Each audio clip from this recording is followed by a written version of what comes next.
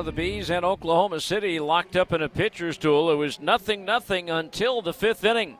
With one out, Drew Butera tripled into the right field corner, setting the table for Jack Mayfield.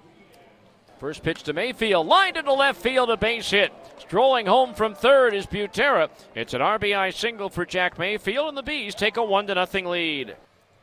Then in the seventh inning, with one out, Jack Mayfield, who drove in that first run, he tripled to the base of the wall in center field, so he was at third base.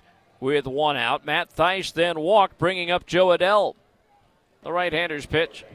Swinging a high fly ball to deep right center field. Going to be deep enough to score the run. The right fielder Rex will make the catch. Tagging at third, Mayfield comes home to score as the throw goes into second. It's a sacrifice fly and a run batted in for Joe Adell. And now the Bees have a 2-0 lead. And that 2-0 lead held until the ninth inning with one out. Luke Raley singled. Andy Burns walk. A ground out put runners at second and third. A wild pitch broke the shutout as Raley scored. Burns, the potential tying run, moved to third. DJ Peters then walked. But then Tim Peterson able to strike out Matt Davidson on three pitches to close out the ball game and record his fourth save as Salt Lake wins it by a final score of 2-1.